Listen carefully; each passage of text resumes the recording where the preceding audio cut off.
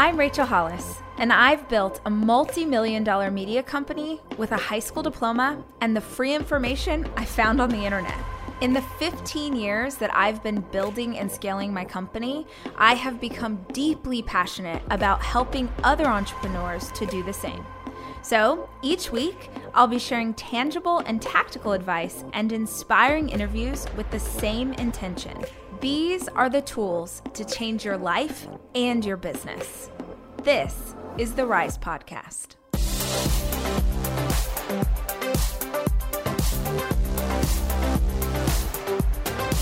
So before we jump in, I have to tell you, you know this, I've told you this in real life. EntreLeadership is one of my favorite podcasts of all time. I want to say it on recording for my listeners. I listen to it religiously and have for years. The EntreLeadership event, I'm not being paid to say this, one of the greatest events in the live event space, truly, as a small business owner, was so powerful for me. Cannot recommend it enough. Really cannot recommend it enough. So if you're not already listening to Ken on EntreLeadership or the Ken Coleman Show, man, are you missing out. Wow, that's very kind, and you are the reason that we even do that show. And you really are that word that Dave Ramsey created, because you've been an entrepreneur for a while. Yeah. But people are recognizing you for the leader that you are, and you really are a great combination of that entrepreneur meets leadership, and we're seeing it with the growth of everything that Hollis Company's doing. So that's really kind, and it's also kind of wild. To know that's had a role in anything that you're doing, because you're helping so many people, and that's what it's about. I honestly cannot. I'm not blowing smoke. I really am not kissing up. But I can't think of another podcast where I could tell you my top 5 favorite episodes of all time that drastically changed my business. Here we go. No, it really, I just listened to one the other day, and maybe it was, I don't know if it was a new one or if I was just sort of scrolling back, but you talked to the guy who was the CMO at Chick-fil-A about leadership, seriously, brain exploding, sending notes to my husband, so powerful. The conversation with, I've told you this one before, Clayton Mask, am I saying his name right? 2 years ago, it was a while ago, talking about self-sabotage as you approach new revenue numbers was an answer to prayer for me. I am gushing, I know, but I just think it's the most tactical advice, and you're such an exceptional interviewer in how you're so good at asking why, right when I as a listener am wait, why? So, you're so kind. Yes. And so I'll tell you something. Yeah. You know what people need to hear, your audience needs to hear, because they love you and they're hearing you say this, the power of a great conversation. Yeah. I mean, if you think about how much you and I personally could go on and on about how much we've learned from having conversations, whether they be recorded or not, it really is the game changer. And you might think that you come from, a part of the world that just doesn't give much of a shot to people. And you had the 8 ball kind of in front of you your whole life. And you think, well, they've had a better path than me. And I think that having a conversation is where the world begins to even out, because anybody can use a conversation as a wonderful learning tool. And it could be one question, one comment that changes your trajectory, and anybody, anywhere can have a conversation. It doesn't have to be with the best-selling author, or a thought leader, but just the idea of how can I learn, who can I learn from, and if you constantly have that radar up, I think it is the ultimate game changer. It can put you on even footing with anybody in the world. Absolutely. Will you tell us a bit? Because I actually don't, before I was digging into the book, I didn't know a lot about your journey, your career, how you got from there. Will you tell, if people aren't familiar with you, they're living under a rock, they don't know the Ramsey organization, will you just sort of talk through who you are, what you do, and how you got there? Sure. Well, I was 31 years of age and very on purpose, always had been. Left college a semester early. I still don't have my degree, and that's a badge of honor for me because I happen to be in a field where you don't have to have a degree. And I left early to go into campaign politics. And I thought that game was the game for me. I loved it, wanted to serve my country. So I was that young guy. And by the age of 23, I was working for the governor of Virginia. And there's a big difference between campaigns and governing. It's just a completely different pace. And I got bored really, really fast.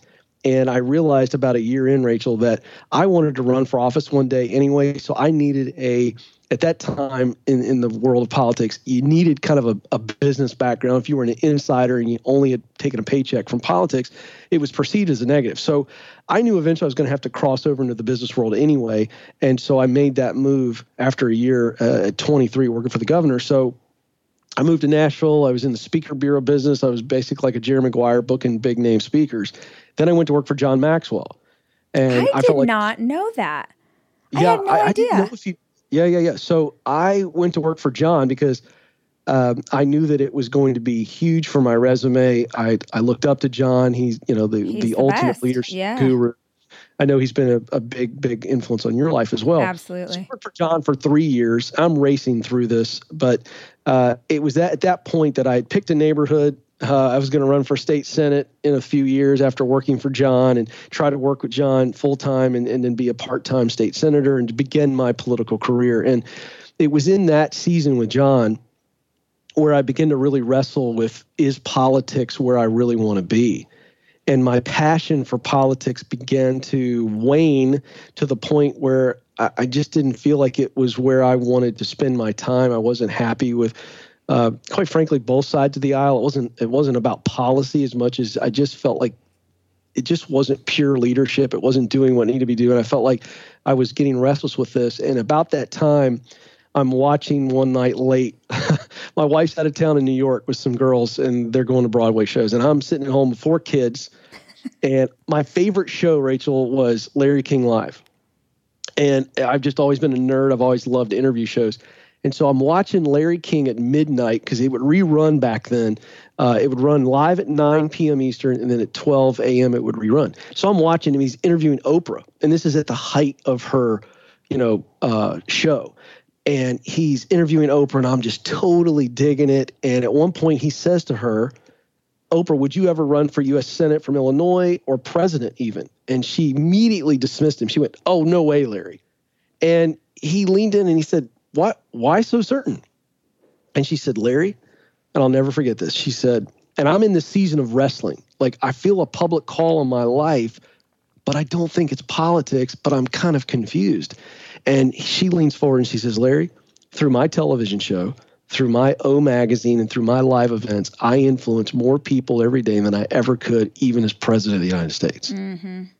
And it was like she dropped a brick out of the TV on my chest because I had always been a performer as a little kid.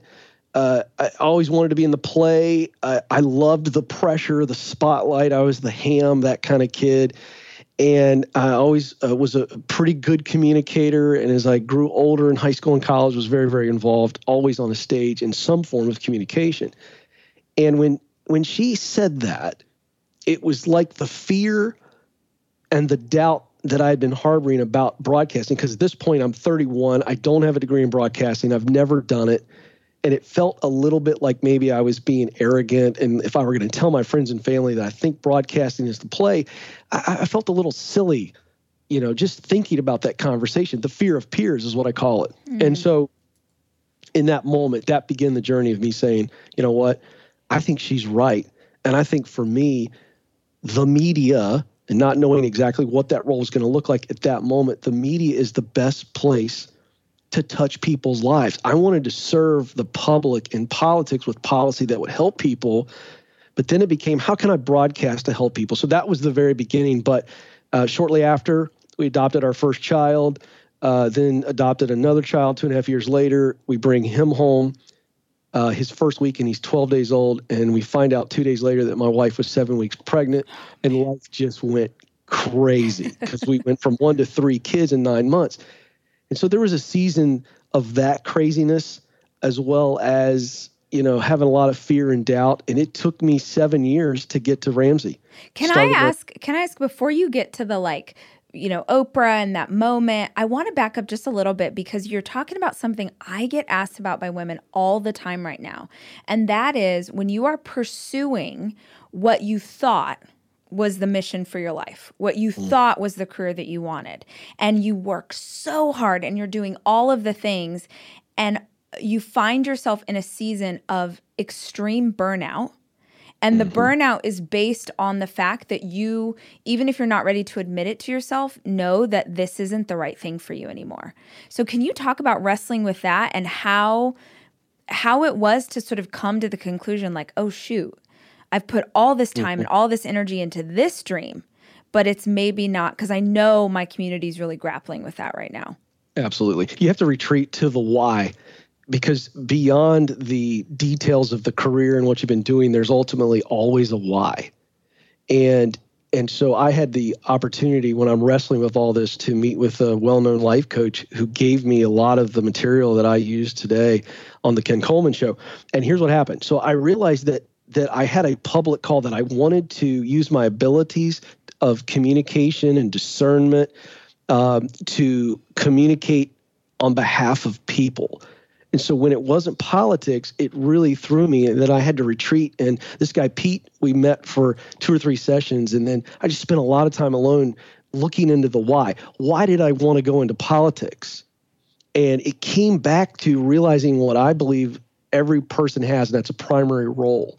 So if you've been going one way and all of a sudden it's clear that that's not it, retreat back to the one thing that will get you the most clear. And many times that's, why do I think I'm here? Or what is my primary role? So for me, Rachel, my primary role is performer. Now, my secondary role is coach. So I have to always be in a situation where I am performing, but I'm performing to coach. That's why I'm not doing sports radio. I love sports. I could talk football all day long. But if I was doing sports radio today, I would feel empty in about 6 weeks because I would be performing, but I would not be performing for the purpose of coaching. So you have to retreat back to the why. So good. And so when you get to the why, you say, well, why did I want to go into politics? So you've got to dig really deep. And so what you're looking for there practically are patterns, clues, as I tell my callers on the Ken Coleman show. Let's look for clues. So there's 3 basic questions that I'll give your audience. When you're trying to get clarity on why, ask these 3 questions. Who do I most want to help? Second question is, what problem do I most want to solve? And the third question is, what solution do I most want to provide? Now, your audience, they know that that's basically the same question. It's asked 3 different ways because it's a psychological technique, and it's trying to get your brain and your heart to connect. And so when you focus on that, really get deep. Imagine the people. Who are they? What do they look like? What are their problems? And really ask yourself, well, why does my heart lean towards this group? Had a caller today, just about an hour ago, a young lady who started off the call unsure. And I went through this exercise with her, and I said, I want you to just turn your brain off. No qualifications necessary. I can give it to you tomorrow. What do you do? And she goes, I want to love on Alzheimer's patients. Oh. And I said, yes. And I said, why? And she goes, because I want to care for people. I love caring for people and listening to people and just loving on them. And I said, yes. I go, where does that come from? Take me deeper into your life. I think her name was Marissa. I said, Marissa, take me back. Why do you think that you love the idea of working for Alzheimer's patients? And this is what she said. I think it's because my mom had a lot of relatives in nursing homes when I was little, and she'd take me. And she said, I just think that that's there. And I said, can I tell you what I think it is? She said, yeah. I said, do you remember looking in the eyes of those older folks? She goes, yes. And she started to cry. And I said, did you see a lack of hope? You just saw no fire, and they're just looking at you, and you look at them and you saw no hope. She goes, yes. And she started crying. And I said, so you want to give them some type of hope, some type of spark? She goes, yes, that's it. Now, so it came really easy for that gal on the call. But this exercise, Rachel, those 3 questions, if you really write them down and write out the answers, and I'm a pencil guy because I believe in writing in pencil, write it down one night before you go to bed, wake up the next morning, get quiet before the hubs, the kids, whoever else is involved is up, and look at it, erase it, rewrite it. And what will happen over time, your heart will continue to clarify it. And so that's what you do when you feel like you've got some redirection coming in your life. Retreat to your why, because that's always going to give you the most clarity. So let's speed back up. You got these babies. You're deciding to make what probably to friends and family was maybe a big, crazy change in your life. Oh, yeah. How in the world do you do that? Yeah. Well, you got to start small and grow slow. That's the advice I give to entrepreneurs. It's the advice I give to anybody who's starting from scratch to live the dream. Life is so overwhelming in and of itself. When you look at Mount Everest and you get clarity on that, if you try to climb it in one day, you're going to get paralyzed. You won't even take the first step. So for me, I said, okay, what do I like to talk about? And the first thing that came to mind was sports.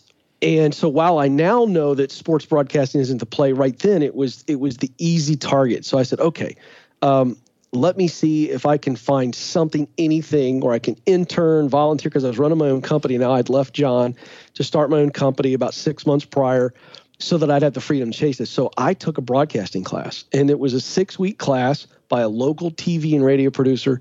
Guy's name was Jeff Batten. I write about him in the book, The Proximity Principle. And I showed up, and I didn't know, Rachel, at the time that I was the first person to sign up for his class. That's awesome. Which I probably wouldn't have done it, but I did. I heard it on radio. I heard the ad. I called the guy. I said, can I come by and meet you?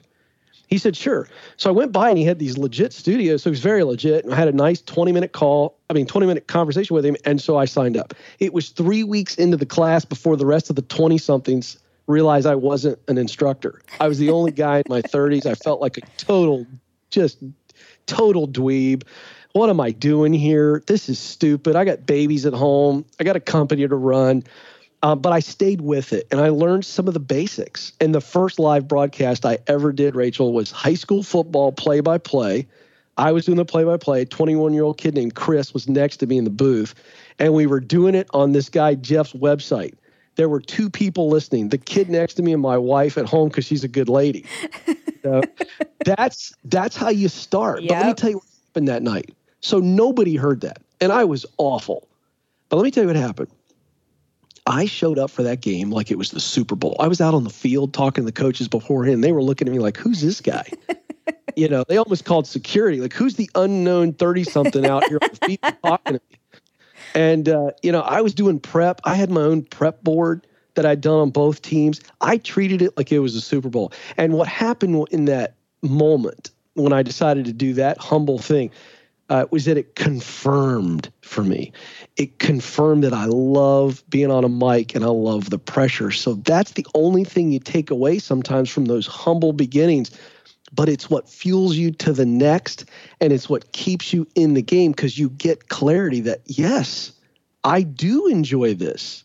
And that's huge. You clarify and verify by getting out there and doing the small stuff. And that's why we wrote the book, The Proximity Principle. Just get around people that are doing it and in places where what you want to do is happening so that you can clarify, yes, that's not bad pizza.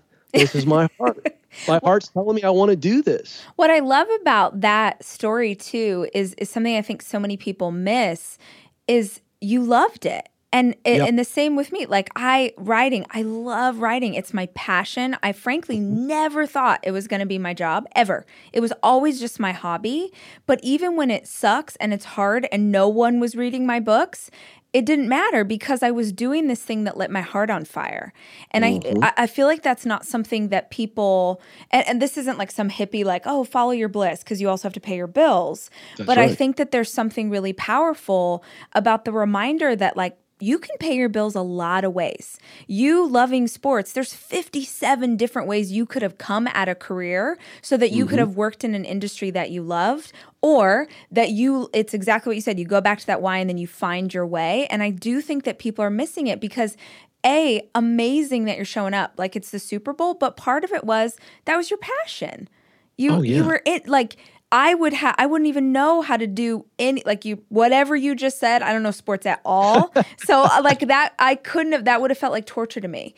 And, talking about this idea of burnout again, when people tell me they're burned out, I wonder how often it's like, well, you're doing something that doesn't light your heart up anymore. You just nailed it. Oh, you just nailed it. Can I just give you a big amen and talk about something I'm passionate about? Of course. So, did you know, Rachel, that the World Health Organization just deemed burnout a medical condition? What? That is Okay, crazy. so I'm so glad you reacted that way. So here's what I want people to hear. What you're feeling is real. When you tell Rachel you're burned out, what you're feeling is real. So we are not minimizing that. But I did a segment on Fox and Friends on this, and I wrote an article on this about burnout's not real, it's buildup. That's good. There's 5 causes of buildup, and I just love to give this to your audience because it's a game changer. So here they are. 5 causes that makes you feel burned out, but you're only burned out, as cheesy as this sounds. No one is burned out until you die. That's when the flame is extinguished. If you're alive and listening right now, you have a fire. I think it's covered up by a lot of junk. Here's 5 things. Number 1, you don't have any passion for the job. That's what Rachel was just talking about. You just don't love the work. You're good at it, but you don't love it. And so that's number 1 reason for buildup. Number 2, toxic environment. Nasty, mean, backbiting, gossiping people around you, or a really bad leader. Toxicity causes buildup. The third thing is you're overwhelmed. You don't know how to say no, or you're so valuable that people just keep piling stuff on you, and you can barely breathe. And so I don't care how much you love your work, Rachel. If you come into the office on Monday morning and as soon as you step in, you're trying not to drown, that's going to cause buildup on the heart. The fourth cause of buildup is being underappreciated. So we know from HR studies that the number 1 thing that employees want is recognition and reward, not compensation. Mm-hmm. Absolutely. Every guy and lady out there is a little boy and a little girl who just wants to hear, attaboy, attagirl, good job. And then the 5th thing is you're bored. So we see this with a lot of high achievers. They'll call my show and they'll say, Ken, I feel like I got to switch careers, but I don't know what to switch to. And I always want to say, well, why do you want to switch? And if I find out that they're bored, it's like you're doing the right thing in the wrong place. You need a new challenge, but you don't need to do new work. You love the work. You loved it about 10 months ago, but you mastered it. Now you're bored out of your skull. Yeah, that's good. I think those are the 5 causes. I think there's probably more, but those are the 5 that I've identified from my callers. And I'm so glad you bring up burnout. And so what happens when one of or all 5 of those could be at play? What do you do? Well, you got to diagnose one of those 5 things. Then the practical thing you've got to do is, okay, well, I've got to alleviate that. So if I'm in a toxic culture, I can get this from teachers a lot. Well, I'm not going to give up teaching. I want to teach young people. I want to instruct and guide the next generation. Well, let's do it somewhere else. And so we're doing the right thing in the wrong place. So whatever it is, any of those 5, we go, okay, that's the problem. So now I know how to alleviate that problem. And most of the time, you're going to have to change locations. But it's not always changing careers. That's a really big mistake a lot of people make. And then they call and go, oh, I thought it was this. And now it's not. And then they retreat back to the one thing they really love, but now in the right environment. Yeah. And that's a huge one for you, talking about the environment. This is what proximity is, right? This is who are you surrounding yourself with? What rooms are you sitting inside of? Will you take them through that journey? I mean, obviously it's the book, so you need to go buy Proximity Principle, get all of Ken's best advice, super tactical, super do you know, sometimes you read business books or nonfiction and you're like, this is gobbledygook. Like, I don't even know what I'm supposed to do with this. So congratulations. I feel like it's really tactical, which is always my dream. But will you explain this principle to listeners? Yeah, super simple. The proximity principle says, in order to do what you want to do, you've got to be around people that are doing it and in places where it is happening. So the idea here is we take this colloquialism that's been around for a long time. It's not what you know, it's who you know. That's not really true, but there's a lot of truth to it. And what we're saying is that proximity positions me where I need to be and propels me to where I want to be. How? By the simple formula of the right people plus the right places equals opportunity. So in the book, and I won't go through all of them, I'll just follow you, Rachel, but there are 5 archetypes of people that I write about. And these are people that I encountered on my journey. And they are real people. The professor who can teach you the basics. This is about getting qualified so that I can enter into the arena I want to be in. They can teach you and they want to teach you. The producer. This is a high level.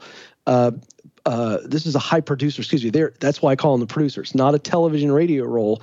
They are generating results and they are local.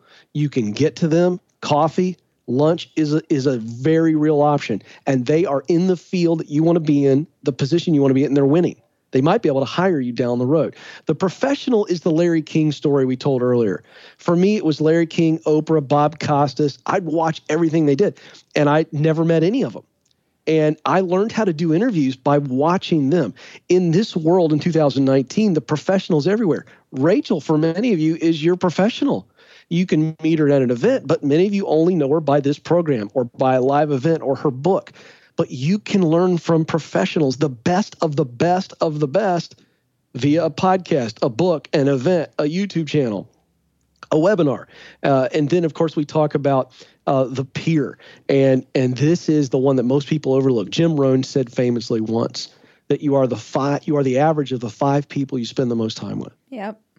And that is, I'm going to tell you something, Rachel. When I hear somebody tell me they're stuck, it's not long before I start to ask them about the people they're hanging out with. Mm-hmm. Are they positive? Are they cheering you on? Do they have their own vision and their own purpose that they're getting after? I trained for my first half marathon last year. Dave Ramsey basically goaded me in front of our entire team that I had to run it, and I hate running. Oh man, it's like my favorite thing in the whole world. I know. I'm so impressed with you. And so I like cycling. So I like the stationary bike, or I can put on a podcast and just go. Yeah. But anyway, so I ended up training with a guy who's a much better runner than me. Mm-hmm. And the reason is because he was setting the pace for me. I was going to run faster when I was training with him than I would on my own. Absolutely. And so that's the idea of the peer. And then the final person is the mentor. And this is the person who is like that sage, that Sherpa, to guide you in any area of your life. They're known for 2 things. Number one, they got a lot of wisdom, and then they've got a lot of experience, and they can really speak truth in our life. So that's an example of the people in the book, but it really is practical. But this idea of when I'm around the right people, I'm going to learn what I need to learn. Yeah. I'm going to get a chance to do what I want to do, and I'm going to get a chance to connect with more of the right people, and they show me the places, and it becomes this cycle of success. I want to dig into the idea, I want to dig into more than one of those, but I want to dig into the idea of peers, because 2 things. One is how this has manifested, like I know how this has manifested in my business for sure, but how this has manifested maybe in your career, in that when I have started to have people in my community who were entrepreneurs at a higher level, my business, I mean, it's night and day. When you're hanging out with someone, like I have a friend who shall not be named, who told me that their revenue goal this year was $7 million. And it was, $3 million more than she had ever done. And she was like, that's the goal. And just because this is me and I'm your greatest hype squad and coach, I was like, do 10. If you can do 7, you can do 10. And I like this whole thing, and I'm like coaching her on the phone, and we're, this is the year, like the whole thing, right? And she called me the other day, and it's July when she calls, and she says, Rachel, I just passed 7 million. And she's like, honestly, if you hadn't challenged me, I don't know that I would have, I don't even know if I would have made 7. Because I already had in my head that it was too hard. Now I'm 7 months into the year, and I've already passed what would have been my goal. And the reason that I can do that is because my business is at a bigger place, and so that number doesn't scare me. So that's what it has meant to me as an entrepreneur. When you start hanging out with someone who's like, oh, we just did $500 million, you're like, oh, I got to play bigger. So what does that look like for you in your career? That's number one. And then number 2 is, what if you hear this and you're like, dang, I wish I had people who were a level up. How do I find them, or how do I get them into my life? I love that. Okay, so the first part of the question was, about 7-8 years ago, right about the time I'm getting serious about this broadcasting thing, and I told my wife, I think it's going to be 5 to 7 years before we catch a big break. Are you in? She said, I'm in. And so I knew that I needed to do 2 key things when it came to people. I needed to start putting myself around the best of the best in broadcasting in Atlanta, where I lived. And so I started working the old 6 Degrees of Kevin Bacon idea, and I started getting around some of these big-time broadcasters. Ernie Johnson, who's on NBA's coverage, he's the gold standard, sits with Charles Barkley and Shaquille O'Neal every night. And I had lunch with him. And then I was able to interview him for a leadership podcast that I had started. And so I built a relationship with Ernie, and he gave me some of the most valuable advice I had ever gotten. But more importantly than the advice, I had also decided that I wanted to start hanging out with people that made a lot more money than me. Mm-hmm. Not because it was about money, but I just knew that that was a thing that if I could identify that, these were people that were very successful. And I just wanted to see what are the commonalities in these people? What can I pick up from them? And then, this is crass, but it's just the facts. And I like to tell the truth, whether you like it or not. Successful people hang with successful people. Yep. And so I knew that if I started just having some genuine friendships with people that I didn't belong in the room with, that's not false humility, that's just a fact, that good things were going to happen. And so Ernie was one of those people who was big time. The guy's a legend. And he's won many Emmys. He's a Hall of Fame broadcaster. But then he started introducing me some couple other people and some producers. And then I started hanging out with different people in Atlanta. My wife and I'd go to dinner with them, and we found that we had a lot of things in common. And they treated me just like, anybody else. They weren't looking down their nose at me, but I knew I didn't belong in the same room with them. We had very different lifestyles. But I'm going to tell you something. It really made me focus on hanging around with quality people. And when you're around quality people, here comes that word I mentioned earlier in the program, quality conversations. They're going to push you naturally by the questions they ask. They would ask me, Rachel, they would say, so Ken, what do you do? And I'd say, and I'd kind of hem and haw. Well, I have a sponsorship sales company. We sell sponsorships for leadership events, and we do well, but it's just my day job. And what's your dream job? Well, I'm trying to get into broadcasting. It's a long road, and I'd start all these fires. And I remember being around some of those people, and they go, man, that's awesome. I really admire you for doing that. And it changed everything. Then I wasn't ashamed of it anymore. I was like, oh, they admire me just because I'm giving it a shot. It's a long shot, but people admire somebody who's on purpose. Well, sorry, I got excited and I interrupted you, but I love this thought because, and it's so important that people hear this. People who have accomplished more than you will never judge you for wanting to accomplish something more.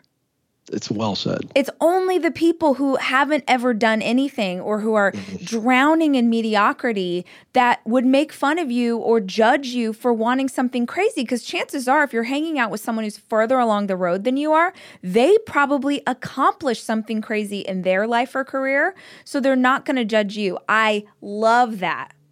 It's exactly right. You know what they say? They basically go, hey, the water's great where I'm at. Come on. Totally.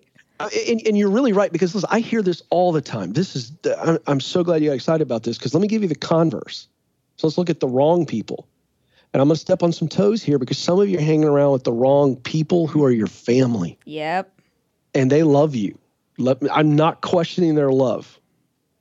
I'm not questioning their heart for you. But I'm questioning their motives, because sometimes what they say is well, don't do that. That's not smart. That's not safe. Why would you do that and leave the benefits you got and the pension and blah, blah, blah, blah, blah, blah. I'm going to tell you why. Because Rachel just pointed it out.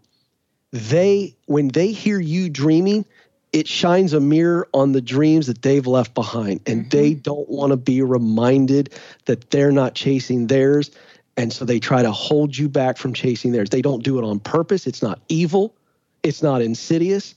And I don't even believe it's on purpose. But it is coming from a damaged heart that it has long since said goodbye to their dreams. And when you leave them behind, that's what they feel like. You're leaving me behind. Yep. And you better be careful, because the people closest to you sometimes are the ones that hold you back the most. Absolutely. Oh, so good. So let me ask this, because I know this is a follow-up question that I'm going to get in DMs. If you, like the idea of sort of leveling up with your friends group, or even you mentioned the mentor, I think that a lot of people hear that. I mean, you probably get this too. I have thousands of messages in my LinkedIn right now, which I'm sorry, everyone, I will never read. I'm never even opening that. But right. It's thousands of people who are asking me for something.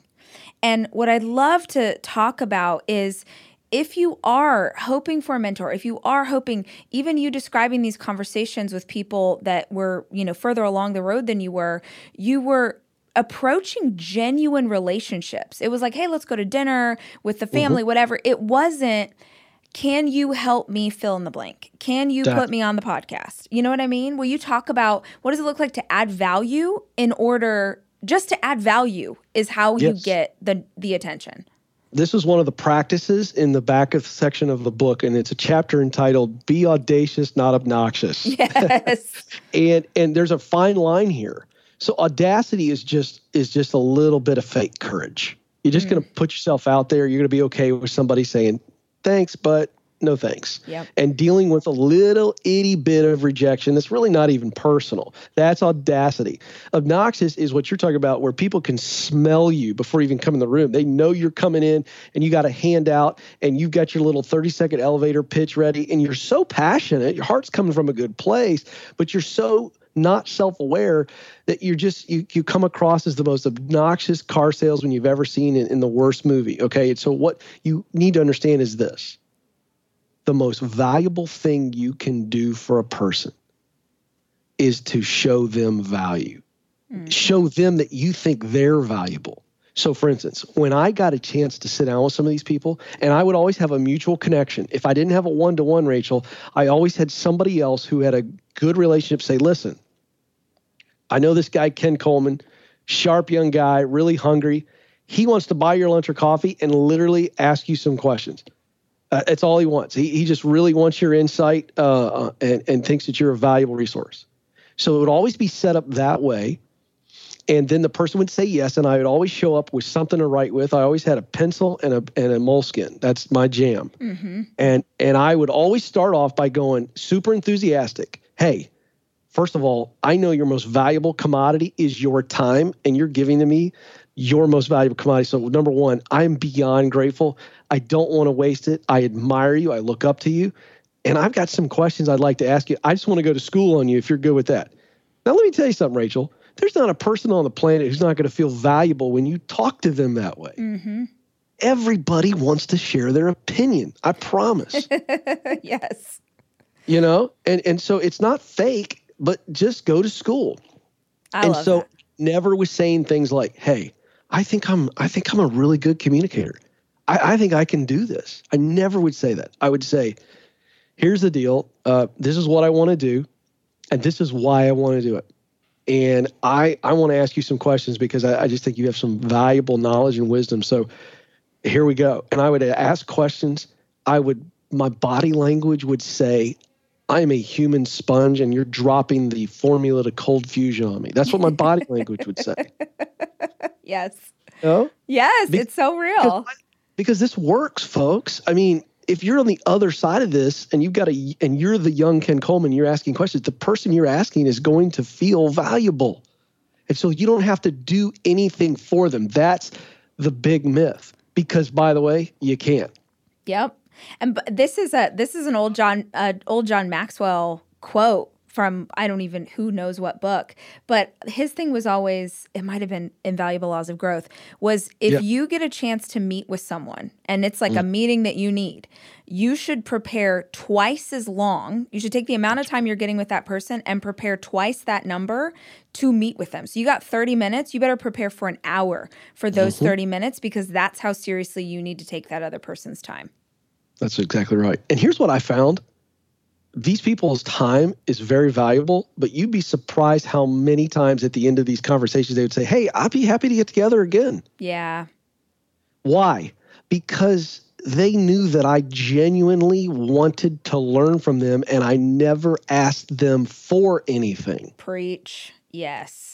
I might have said, hey, I actually write about this in the book. The only thing you need to ask for in these meetings is, hey, who else would you recommend that I sit with? Great question. Because now they know that you're not a vulture. Yeah. Right? They know that you're not there just for you and just your advancement. You're there to learn. They've seen your hunger. They've seen your humility and your gratitude. Now they're going to go, oh, absolutely. Let me tell you about this person. In fact, I'll make the introduction. Mm-hmm. Say to them, what are some places? Where can I go that you think maybe I could audit a class or follow somebody around, shadow them around for a day? people forget that this still exists. You know, in early American, I'm a history geek, so I'll say this really fast. I am too, so I'm here for it. Okay, great. So in the early American economy, we all learned about this in school, but we've kind of forgot that America was built on the apprenticeship. Yep. Well, so one of the most valuable things I did early in my career, we hadn't gotten there to the story, but I was in a real season of down. And I walked in off the street one day to the number one sports talk radio station in Atlanta, and I asked to talk to the program director. And he came out and I said, hey, and I went really fast. I said, hey, I make six figures. I don't want a job. I don't want any money. I want to intern here. I'll do anything. I just wanted to learn more about broadcasting. The guy looked at me like I had four heads. But then he was like, okay, you're not a nut job. You didn't ask me for any money. You want to volunteer? Sure. So I spent 3 days a week, Rachel, 3 hours a day of those 3 days for 6 months. And to this day, the biggest breaks I got early on were from that experience where I was getting Sprite for the guy who was on air, and he may have been making $60,000. Wow. So humble yourself, number one. Number two, have some audacity to say, can I shadow? I don't need any money. I'll be quiet. And you'd be surprised what people will say yes to. And so that's a form of the apprenticeship. The free labor is some of the best strategy that I could give anybody when you're trying to switch careers, because it's so crazy valuable. It is proximity at its purest form. You're going to learn about the craft. You're going to get clarity, as I said earlier, and you're going to meet people. And that's what it's about, being willing to volunteer. It's one of the places in the book, and that's just a place to learn. We just want to get in and be human sponges. Ken Coleman, you are the best, brother. I mean, I'm so grateful that we get to talk, and that if there's a chance that any of my listeners have never listened to your podcast, I mean, today did it. Like they get it now. If they're listening to this and they're loving every single word, and of course they are, because it's all of the information. I could literally talk to you for the next 6 hours. Tell them where they can find you online, and where can they grab the book?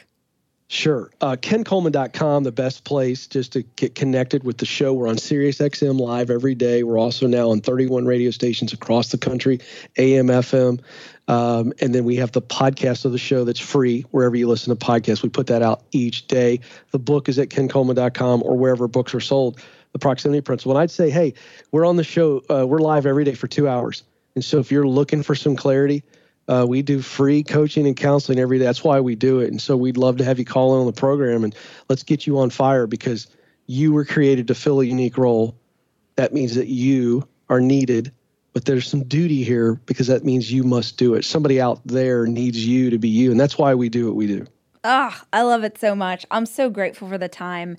I know I acknowledged you at the top, but I want you to know how much I have sincerely appreciated your wisdom and your teaching over the last 5 years of my entrepreneurial career.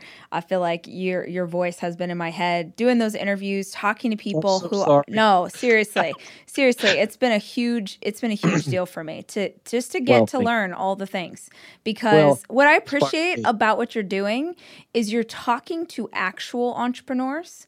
You're talking to people who've built real businesses, not just sort of hypothetically talking to you about what could it's like, no, these are real people who've been in the trenches, and this is what they did. So if you have not listened to it yet, Ken Coleman Show, EntreLeadership, all things Ramsey, thank you so much for your time, brother. Sincerely appreciate it. Well, I'm honored to be with you. You're setting the world on fire, and it's just fun to talk with you and know that I've had some itty bitty eensy teensy. I'm just your cheerleader on Instagram. That's what it boils down to. Thank you so much.